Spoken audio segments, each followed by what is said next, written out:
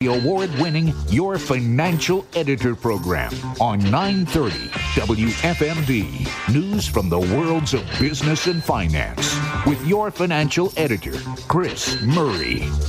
Welcome to another edition of the Your Financial Editor program right here on Free Talk Radio 930 WFMD at WFMD.com, and as a podcast, just go to Apple Podcasts and you can grab it there. I am Chris Murray, your host. Thanks so much for being with us today. Appreciate it. Hope things are going well for you and your family and you're enjoying the weekend. Good program planned for you. Interesting top stories. A lot of economic data. We had that two-day Federal Reserve meeting. We'll dive into that. Joining me in just a little bit, University Professor of Law, Executive Director at the Liberty and Law Center at George Mason University, Mr. David Bernstein is going to be joining me. Right now, Students for Fair Admissions, which is a nonprofit membership group, has a case before the Supreme Court, and it has to do with college admissions. So you might be wondering why we're going to be talking about that. Well, the case involves Harvard and the University of North Carolina. And the Supreme Court is trying to, well, they're not trying to, they're going to determine if their admission process is proper and legal and constitutional. So right now, there's prejudice involved against Asian and white applicants, and there's favor extended to black and Hispanics. So we're going to be talking about that because, as we all know, for our country to be successful in all ways, including economically and financially successful, we have to have the best people in place to take us there, to take us forward in the best way possible, not because of race or gender or any of the other garbage, but simply because they earn it. So we're going to be talking about that and get Professor Bernstein's input as to how that may help or damage, depending on what the Supreme Court rules, how that may help or damage, as I mentioned, our economy and our financial situation going forward. Looking forward to that. That's really interesting, I think. So this week it was interesting. We had a deal and a no deal. We did see that Johnson & Johnson came out on Tuesday, said they're going to acquire a Biomed Incorporated. This deal was valued at $16.6 billion, and Johnson & Johnson is looking to boost the healthcare cardiovascular devices business that they have. So the payment represents over a 50% premium of a Biomed's last closing price before the offer was made. So real sweet deal for the shareholders for sure.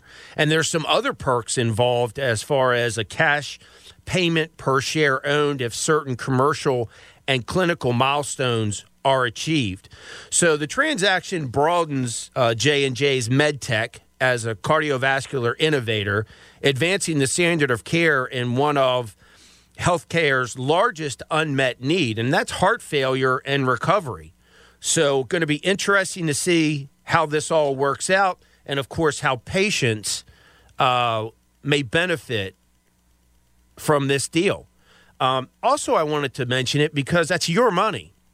You have to remember, and we all have to keep it in the back of our minds at a minimum, that Johnson & Johnson, Pfizer, Moderna, you name, all of these companies that were involved in the virus, and the billions and billions and billions of dollars that were fronted to them, and that's your money, again, American taxpayer dollars, that were fronted to them, and we get to keep an eye on what they're doing with it. Obviously, they, in my opinion, are taking advantage of the virus situation, coming out with all of these boosters and basically trying to get clients for life because it's going to be, they want it to be mandated, things of that nature. So, like I said, that was a $16.6 billion deal.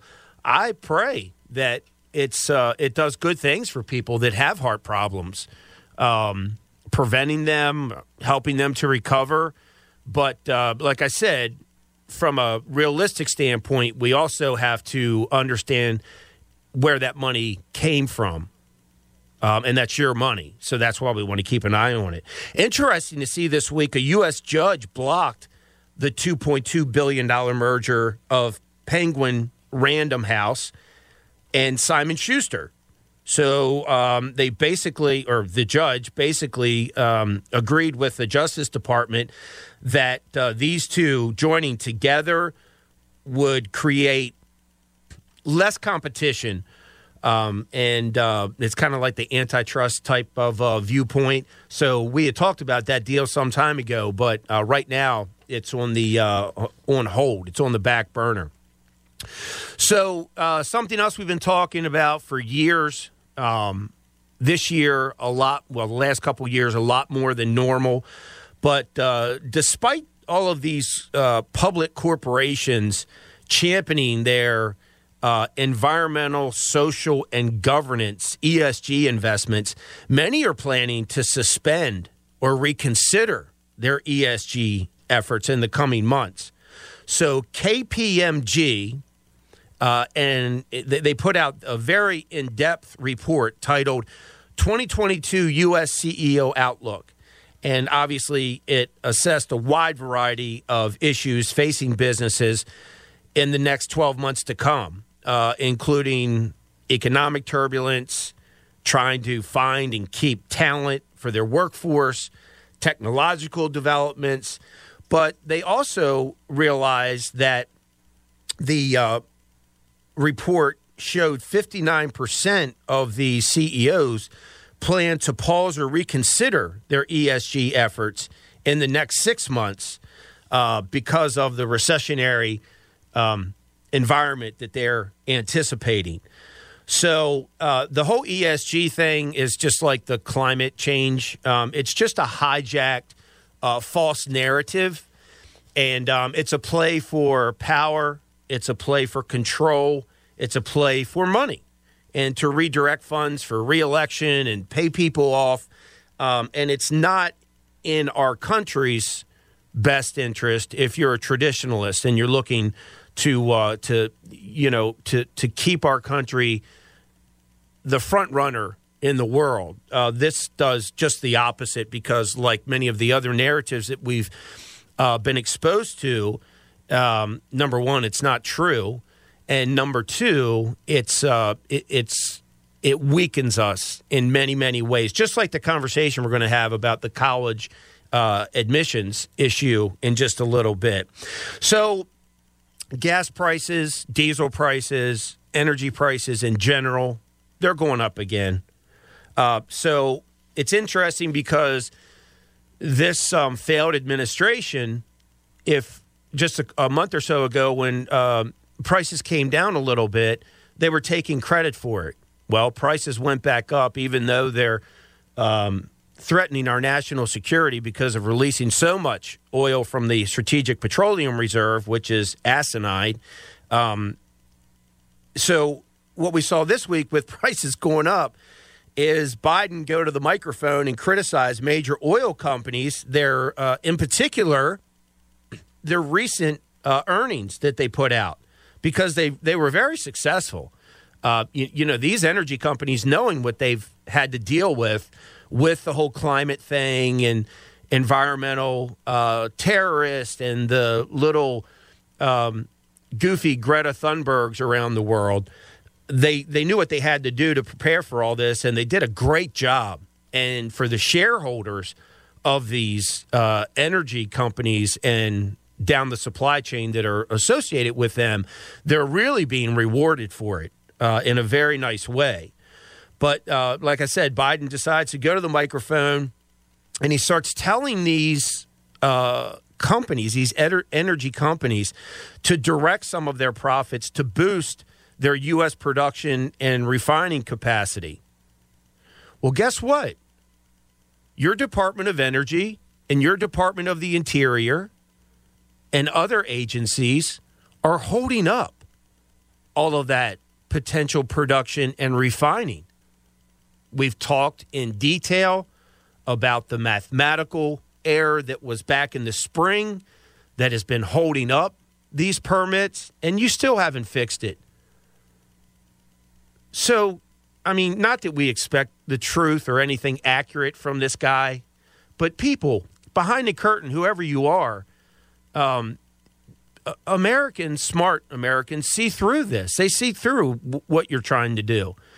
So what does he do also? He threatens these companies and says that if they don't do what he says, they're going to pay higher taxes and face other restrictions. What other restrictions are you going to put on them?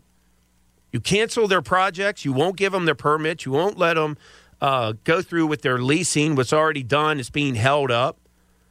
So, you know, this policy, which again is based on the false narrative of climate change and the alarmists there and what they're trying to do.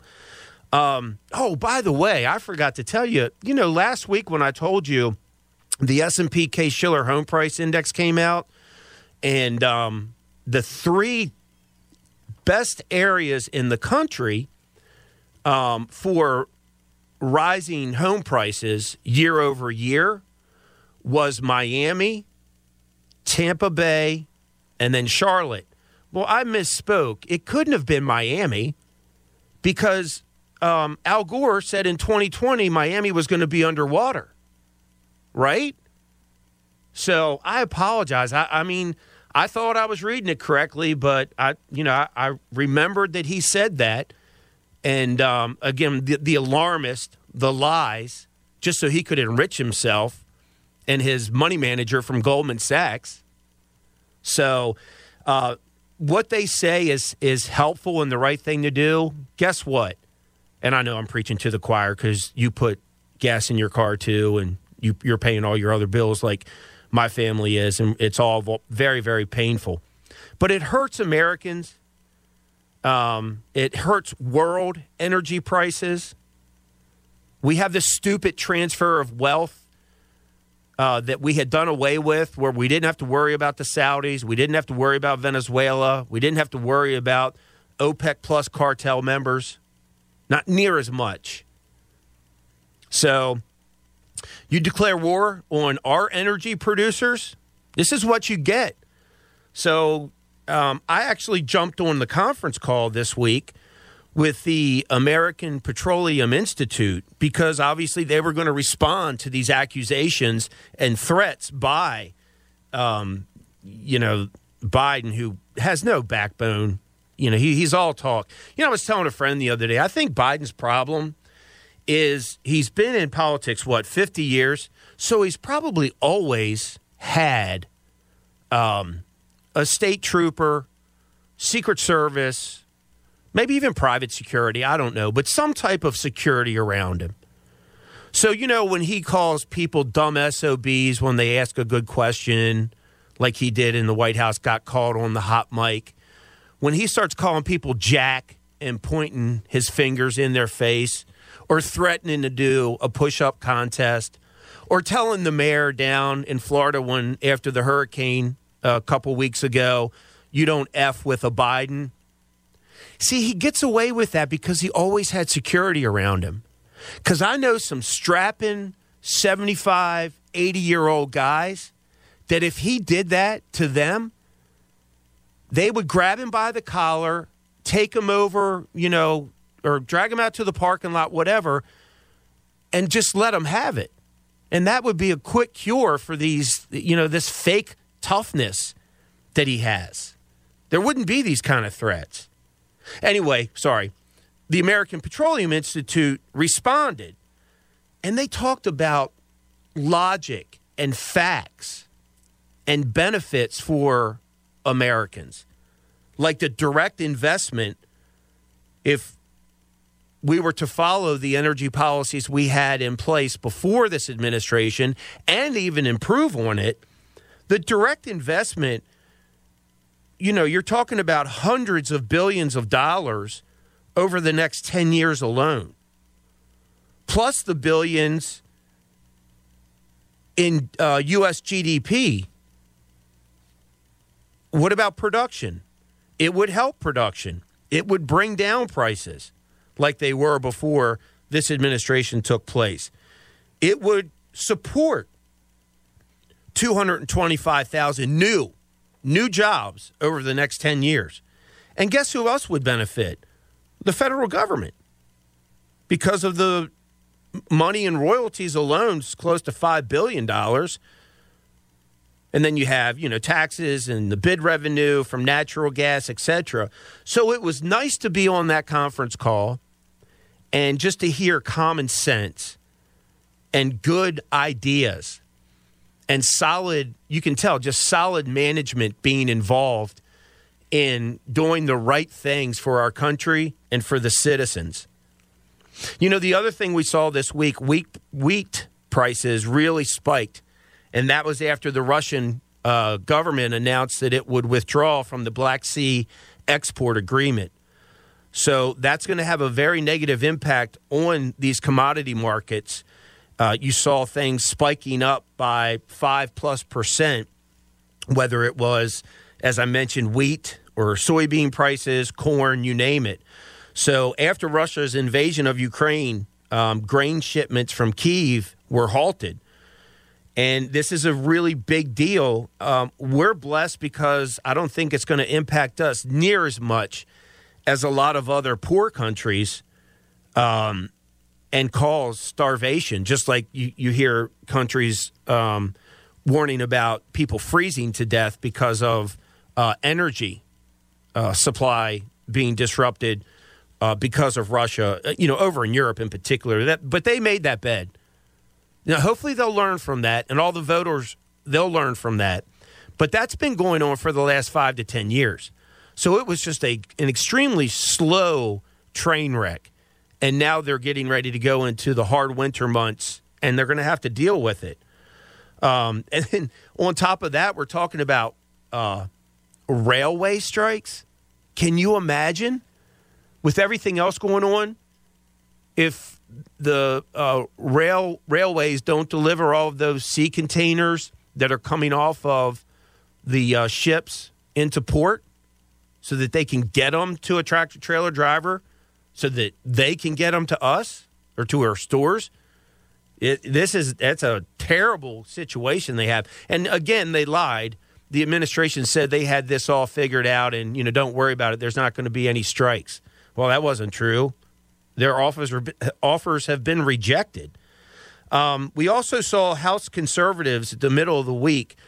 They were questioning the Securities and Exchange Commission chairman, Gary Gensler, over his potential violation of federal transparency laws back in 2013 when he was working for the Obama administration.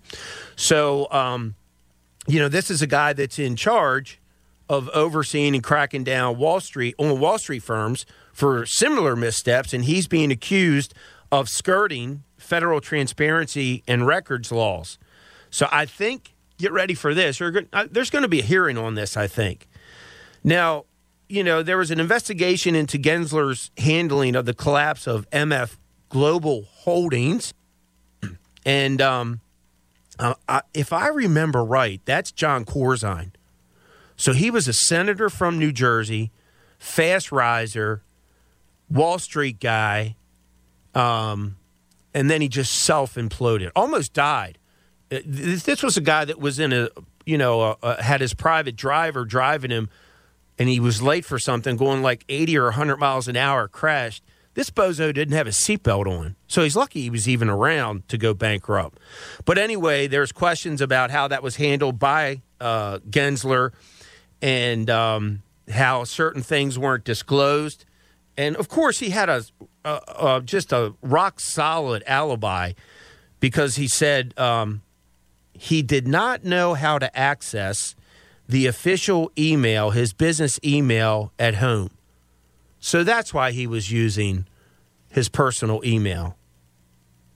You buy that? So, like I said, get ready for serious oversight investigations starting in January because Tuesday, it's a new dawn. And of course, we have to hold everybody's feet to the fire. They have to do what they say they're going to do as fiscal, social, and moral conservatives. And if they don't, they'll be gone. because people aren't buying that anymore. And I understand, there's corruption and people are manipulated and blackmailed and all the other stuff down inside the Beltway and around the country. But people aren't going to put up with it. And I think a perfect example is what we're going to see on Tuesday with those that are elected and why they are being elected because of what they are promising. So I can't wait. I'm going to get my popcorn and really enjoy Tuesday after I vote. Quick break, economic news, and what the Fed did to us this week. I heard it from a friend who heard it from a friend who saw you up on Broadway, mugging down with song. Dude, you listen to my sisters. Told me from the start you be playing games, twisted with my heart. Yeah, you sprung me like Free Talk with news, weather, traffic, and sports for Mid-Maryland that you can count on. 930 WFMD.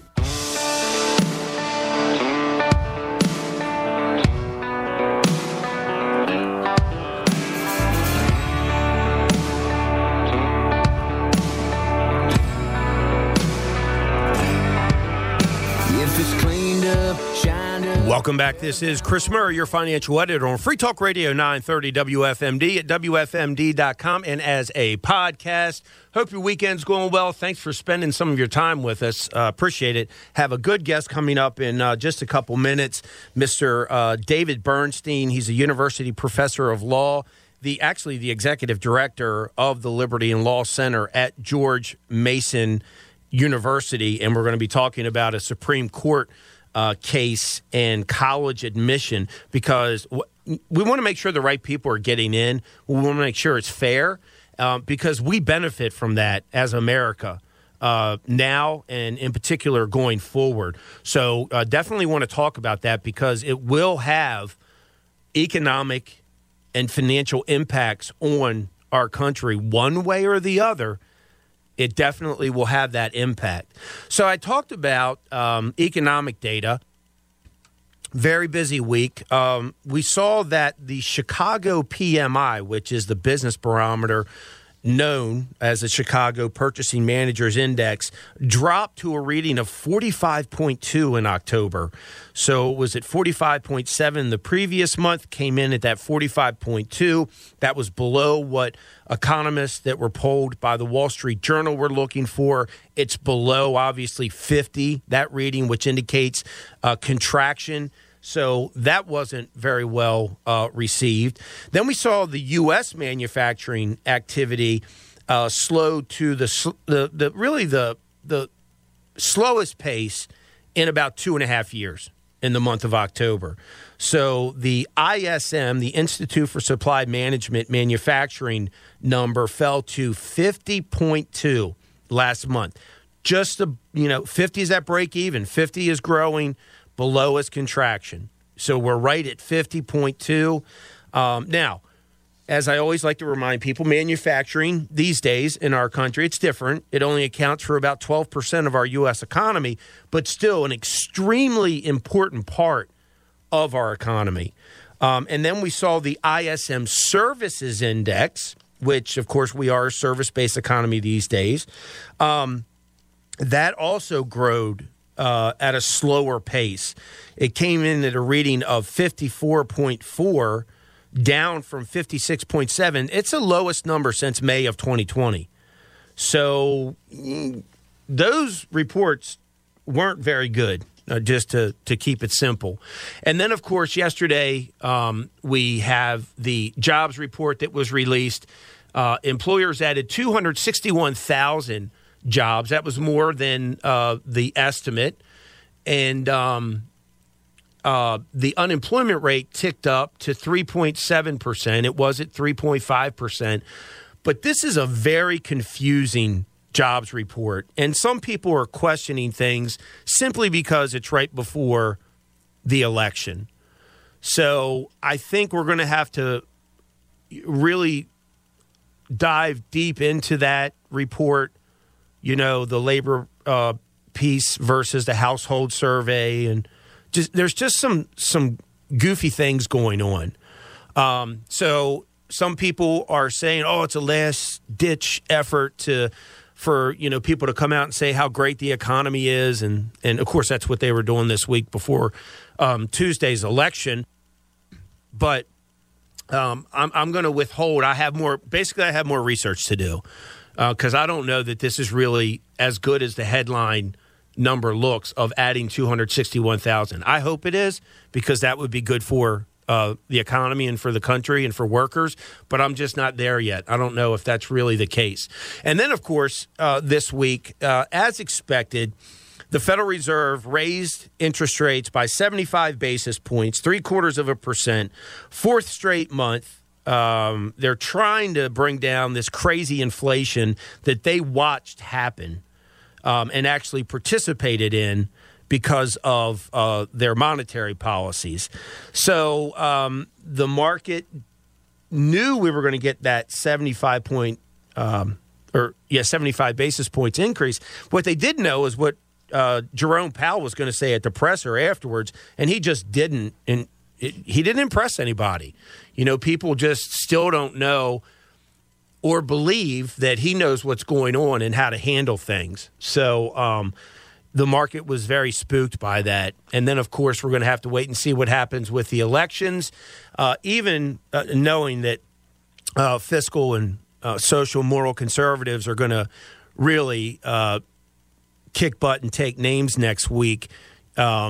If there is a relief rally because of gridlock government, I think it's going to be short-lived. So we'll keep an eye on that. All right, so our discussion on the other side of this news break, Professor David Bernstein, he's going to be joining me. We're going to be talking about the college admission case before the Supreme Court. Oh, this is good. Stay tuned.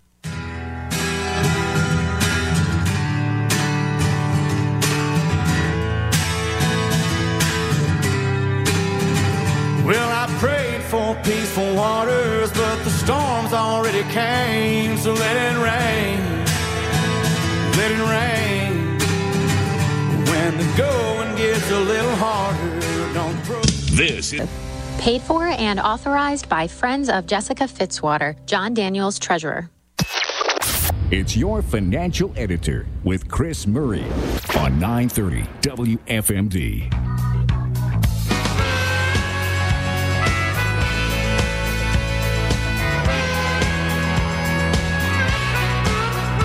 Welcome back. This is Chris Murray, your financial editor on Free Talk Radio 930 WFMD at WFMD.com and as a podcast. Just go to Apple Podcasts and you can grab it there. I mentioned right before the break we were going to be jumping into our discussion today. And again, we've been, next week is our 25-year anniversary for the program. And we have a wide range of topics. Obviously, everything is tied in to the economy, to the financial markets, things of that nature. And today's topic might seem a little odd to some people from the outside looking in because it has to do with a case regarding education admission that's before the Supreme Court. But what I mentioned earlier was this is extremely important, number one, for doing what's fair and what's right. But the other part is, as I've always said, we want the very best people, qualified people, in the best schools and in the best jobs because that's our future. So we don't want to water down anything that we don't have to. So we're talking with my guest this morning, Mr. David Bernstein. He's a university professor at George Mason. He's the executive director of the Liberty and Law Center at the Scalia Law School over in Virginia. And he's been teaching since 1995 and has connections to that lawsuit that I was talking about before the Supreme Court. Good morning, Mr. Bernstein. Good morning. Yeah, thanks so much for taking the time to be with us. I appreciate it. So if you would, just give our listeners an overview about Students for Fair Admissions and what's going on at the Supreme Court right now. Sure. So there are really two cases that were at issue. There were lawsuits filed against University of North Carolina, which is the oldest public university in the country, and Harvard University, which is the oldest private university in the country. And the allegations were that they are preferring black and Hispanic students over white and Asian students in admissions, and specifically at Harvard, that they were skewing their admissions results to ensure that they didn't have, quote-unquote, too many Asian students. So the issues facing the court are very simple. First of all, the Supreme Court has held in the past that universities have a compelling interest in diversity in their classes, such that they could use race as one factor. So the first question is that when universities do that, they're supposed to do it in a very narrow, specific way where they're really thinking about what they're doing, why they're doing it. If they're doing it the right way, they're not supposed to be discriminating against any particular groups. So the first question is, are they violating the existing standard? But the more controversial issue in the case is that the plaintiffs also asked the Supreme Court to say that they should overturn their prior rulings and hold that using race in admissions is not a compelling government interest, that the law, both the Constitution and civil rights laws, ban the use of race, and that that it should not be allowed in the future. So those are the two things that the Supreme Court has to decide. So you're a graduate of Yale Law School. I mentioned you've been teaching since 1995, so you have a lot of experience, and you are a visiting professor at multiple universities, along with being at George Mason. How long has this been going on, and like when did you become aware of it? So this has been going on for since the 1970s, essentially, and it's been always unpopular among the public, but among the elites at the universities, the government, the media, the use of race is both welcome and pervasive. So there have been lawsuits flying back and forth, and really what keeps happening, to be perfectly blunt about it, is the Supreme Court keeps saying, not just in university context, but other contexts too, we don't want to completely say you can never use race, because there might be these very limited circumstances where it's helpful or useful or whatnot. So here we'll give you this very narrow way that you're allowed to use it, and the reaction of the players, the university officials and so forth is, the Supreme Court said we could do whatever we want as long as we don't have a formal quota. So that's the back and forth that I keep seeing. The Supreme Court says, here's this very narrow way you could do this, and giving an inch, and the other side taking the yard, basically, and saying, as long as we do it kind of surreptitiously and don't say we're using a quota, we can do whatever we want. And as far as what I'm concerned, obviously this has been a pervasive thing in universities. Certainly, since I went to university in law school in the mid to late 80s and 90s, and this was already very apparent. I think one thing that I wrote a book called "Classified: The Untold Story of Racial Classification in America," and it just came out in July, and so I filed an amicus brief, a friend of the court brief, based on that book, because I had something I thought that was a little bit new to add to the whole argument, which is, the argument's always been reverse discrimination or not, or is it just, diversity or making up for past discrimination? And I said, look, whatever your viewpoint on whether universities, for example, should be able to use race, the way they use it is incredibly crude and absurd, because they use these classifications for race that are based on these government rules back from the 70s that weren't very well thought out. So universities, for example, when Harvard is putting people into the different categories, they put them in basically white, Hispanic, Native American, Indian, Asian American, and African American. And then you start with these classifications. What does that mean to be Asian American? Right? Asian American could be anyone from Pakistan to the Philippines to China. These are not people who have anything in common except that they come within this sort of arbitrary classification. So if Harvard says, hey, we're looking for diversity and we just have too many Asians, to me that's a meaningless statement, because if you have 50 Chinese and 50 Indians, why would that make you less diverse if you then took in someone whose family came from Malaysia or Vietnam or somewhere. They're not to say it's sort of racist, really, to get anyone who happens to be from a whole huge part of the world where 60% of the population lives should be considered part of the same category. Yeah, no, and I think many people, most in general, would agree with that. It just makes absolutely no sense, and like you said, it's so arbitrary. And one of the articles I read on this earlier in the week, it said as an example that Harvard, an Asian applicant with academics in the top 10% has a 12.7% chance of getting in with the same grades and test scores. A black student has a 56.1% in that same scenario. That makes absolutely no sense. And I think you used the term reverse racism earlier. I think a lot of people would view it that way. Yeah, and certainly, I don't think anyone is arguing that universities can't take into account when they're looking at your high school record, at your test scores, that you were struggling in some way, your family was poor, you were homeless, you went to a terrible high school where there weren't a lot of classes, but you overcame those obstacles.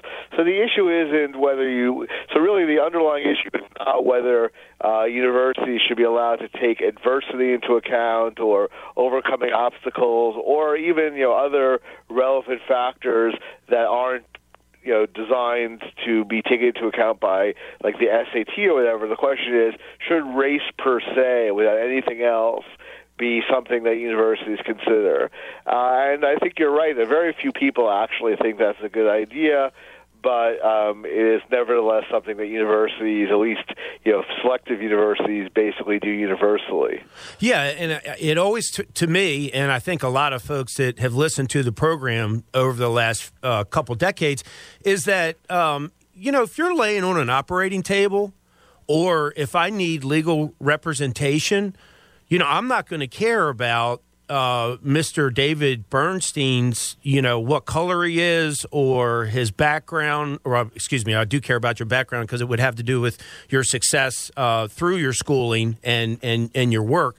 But, your religious bend or any of that stuff. And it just seems we've gotten so far away from that and things just tend to get watered down. And I don't think that that's good, as I mentioned earlier, for America at all, not good at all.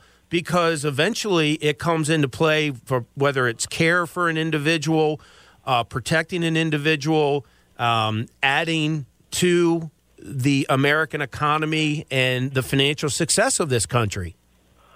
Look, I think especially for professional schools, that is really a sound point. Like for medical school, you want doctors who are going to be the most competent doctors. For undergraduate colleges, there's a case to be made that true diversity is useful. It's having lots of different people coming from lots of different perspectives. But to use race crudely, like I said, the categories are crude. I mentioned, and I go through how this all occurred in my book Classified. But I mentioned the Asian classification, but the white classification. What does someone whose family came from Iceland have in common with someone whose family came from Hungary, with someone whose family came from Morocco? Those are all considered white classifications. They're all deemed white by Harvard and UNC, but they come from very different perspectives. So if universities are really interested in getting different perspectives, instead of asking you to check the race box, they would just ask you sort of an open-ended question like, what life experiences have you had that might add to, making this an interesting, intellectually diverse campus? And that could have something to do with your background. It could be you're a refugee from Bosnia, that's kind of interesting. But it could also be that you went on a mission trip when you were 15 and something really profound happened to you. It could be a religious experience you had. It could be, a whole variety of things. It could be how you have become a fan of some obscure philosopher who you think should get more attention, that you really would love to talk about that in your philosophy classes. whatever it is, there are all sorts of ways that one can contribute intellectually to a campus, but the mere fact that you're from one of these, random classifications, saying, oh, well, this person is white and this person is quote-unquote Asian, this person's Hispanic, which could be anyone from someone who's from Spain and 100% European to someone who's 100%, Indian from Mexico, Native American Indian. The idea that these classifications really are coextensive with life experience is kind of very blunt and ineffective tool at achieving true diversity. Yeah, definitely. I couldn't agree more. If you're listening and you'd like more information on the topic today, you can go to studentsforfairadmissions.org. Obviously, if you're driving, don't try to write it down. That's not safe. Just drop me an email, and I'll get you that website. And also, before our break, Mr. Bernstein, how do people get classified your book? So you should be able to just go to Amazon and type in Bernstein Classified or Classified The Untold Story, and it should come up, or any of the other websites, Walmart or Barnes & Noble, wherever you buy books. You might be able to find it in a local bookstore or library, or you can ask them to order it if they don't have it. And the Kindle version is only $10, so not too big a dent on your wallet if you have to want to read it. And if anyone, if your listeners do read it and want to, let me know what they think. If they have any comments, I'd love to hear from them. Perfect. Thank you for that. We're going to take a quick break. When we come back, we'll wrap up our conversation with our guest this morning, Mr. David Bernstein, and kind of get his hedge on what he thinks may happen with the Supreme Court. It's been a too long time with no peace of mind. I'm ready for the times to get better. 930 WFMD is at your service, featuring local business people who are experts in their field. This weekend, J-Day and the Day Home team of real estate teams. This Saturday morning at 8 on 930 WFMD.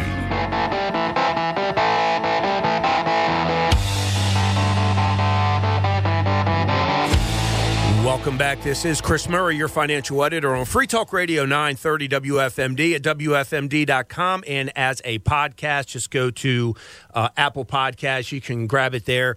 Wrapping up our conversation with our guest this morning, Mr. David Bernstein. He's the head of the Scalia Law School over at George Mason, graduated from Yale with his JD. And we've been talking about this case that's before the Supreme Court, in particular against University of North Carolina and Harvard, although there are others, as Mr. Bernstein mentioned, and what this may mean for future education here in the country. So, Mr. Bernstein, how do you feel about, this week was oral arguments, correct? Correct, yes. Yeah. How do you feel about things? Well, judging from the argument, I think, we have a 6-3 majority who are pretty conservative, and I think the abortion case last spring showed they're not shy about overturning precedent. So I expect that Harvard and UNC will lose, and the only question is whether there'll be some last-ditch effort to try to write a relatively narrow opinion which will still allow some room for race, or whether the court will just say, we've had it, no more, and we don't want any more excuses. And I think they'll likely be more inclined towards the latter, if only because, like I said, the pattern has been that the court gives a limited authority to use race for limited purposes and limited circumstances, and instead of the parties involved taking that really seriously, they just say, we could do whatever we want because it's really expensive to sue us. No one's going to bother. So as long as we don't do it in a really ham-handed way that makes it obvious that we're going to have quotas, we could do whatever we want. And I think there's probably the court's lost patience with that by this point. And I understand that that the newest judge, Jackson, had to recuse herself because of her connection to Harvard for that piece, right?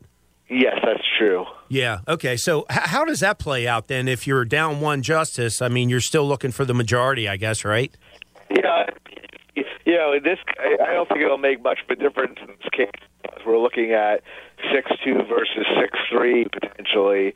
The only, I think really no Jackson's vote wasn't really in question, but I do think that the issue will be, will the justices write something relatively narrow? And I think, in the past also the court was very inclined, being, the part of the elite themselves, to defer to institutions like Harvard. But I think that Harvard and other elite colleges and parts of our society have become so hostile, like there's such a divergence in worldview between them and the more conservative justices. I don't know. Like Kavanaugh used to teach at Harvard, but once he was kind of falsely accused, or at least accused with no evidence of sexual assault, Harvard just dropped him like a hot potato. So, whereas 20, 30 years ago, someone like Justice Kavanaugh might have thought, well, it's Harvard, we should give him some leeway. I don't think the justices are inclined to be so charitable anymore. Yeah, well, I'm glad to hear that. Again, just, call balls and strikes and do what's right and constitutional, and hopefully this current court's going to give us that. My guest this morning has been Mr. David Bernstein. He is he's in charge of the Scalia Law School over at George Mason.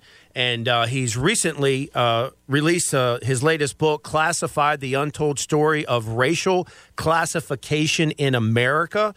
So if, like I said earlier, if you're driving and you can't write down that title, just drop me an email, and I'll send you the title of the book. Also, you can go to studentsforfairadmissions.org. A ton of free stuff on this website, and you can read all of these papers and articles that have been published on this and other important subjects. Mr. Bernstein, thanks so much for being with us and taking time out of your schedule. I really enjoyed speaking with you. Thanks. Great to be here. Okay, take care. Enjoy the rest of the weekend, and that does it for us. We're out of time, so we'll leave it there. I'll talk with you on the Morning News Express with Bob Miller, Ryan Hedrick. Those are live calls, 5:50, 6:50, 7:50 weekday mornings.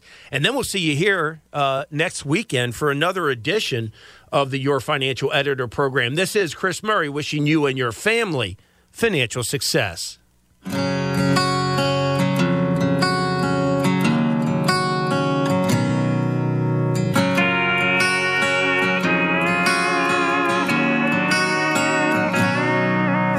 Girls you love never gave back diamond rings. I wish every porch had a swing.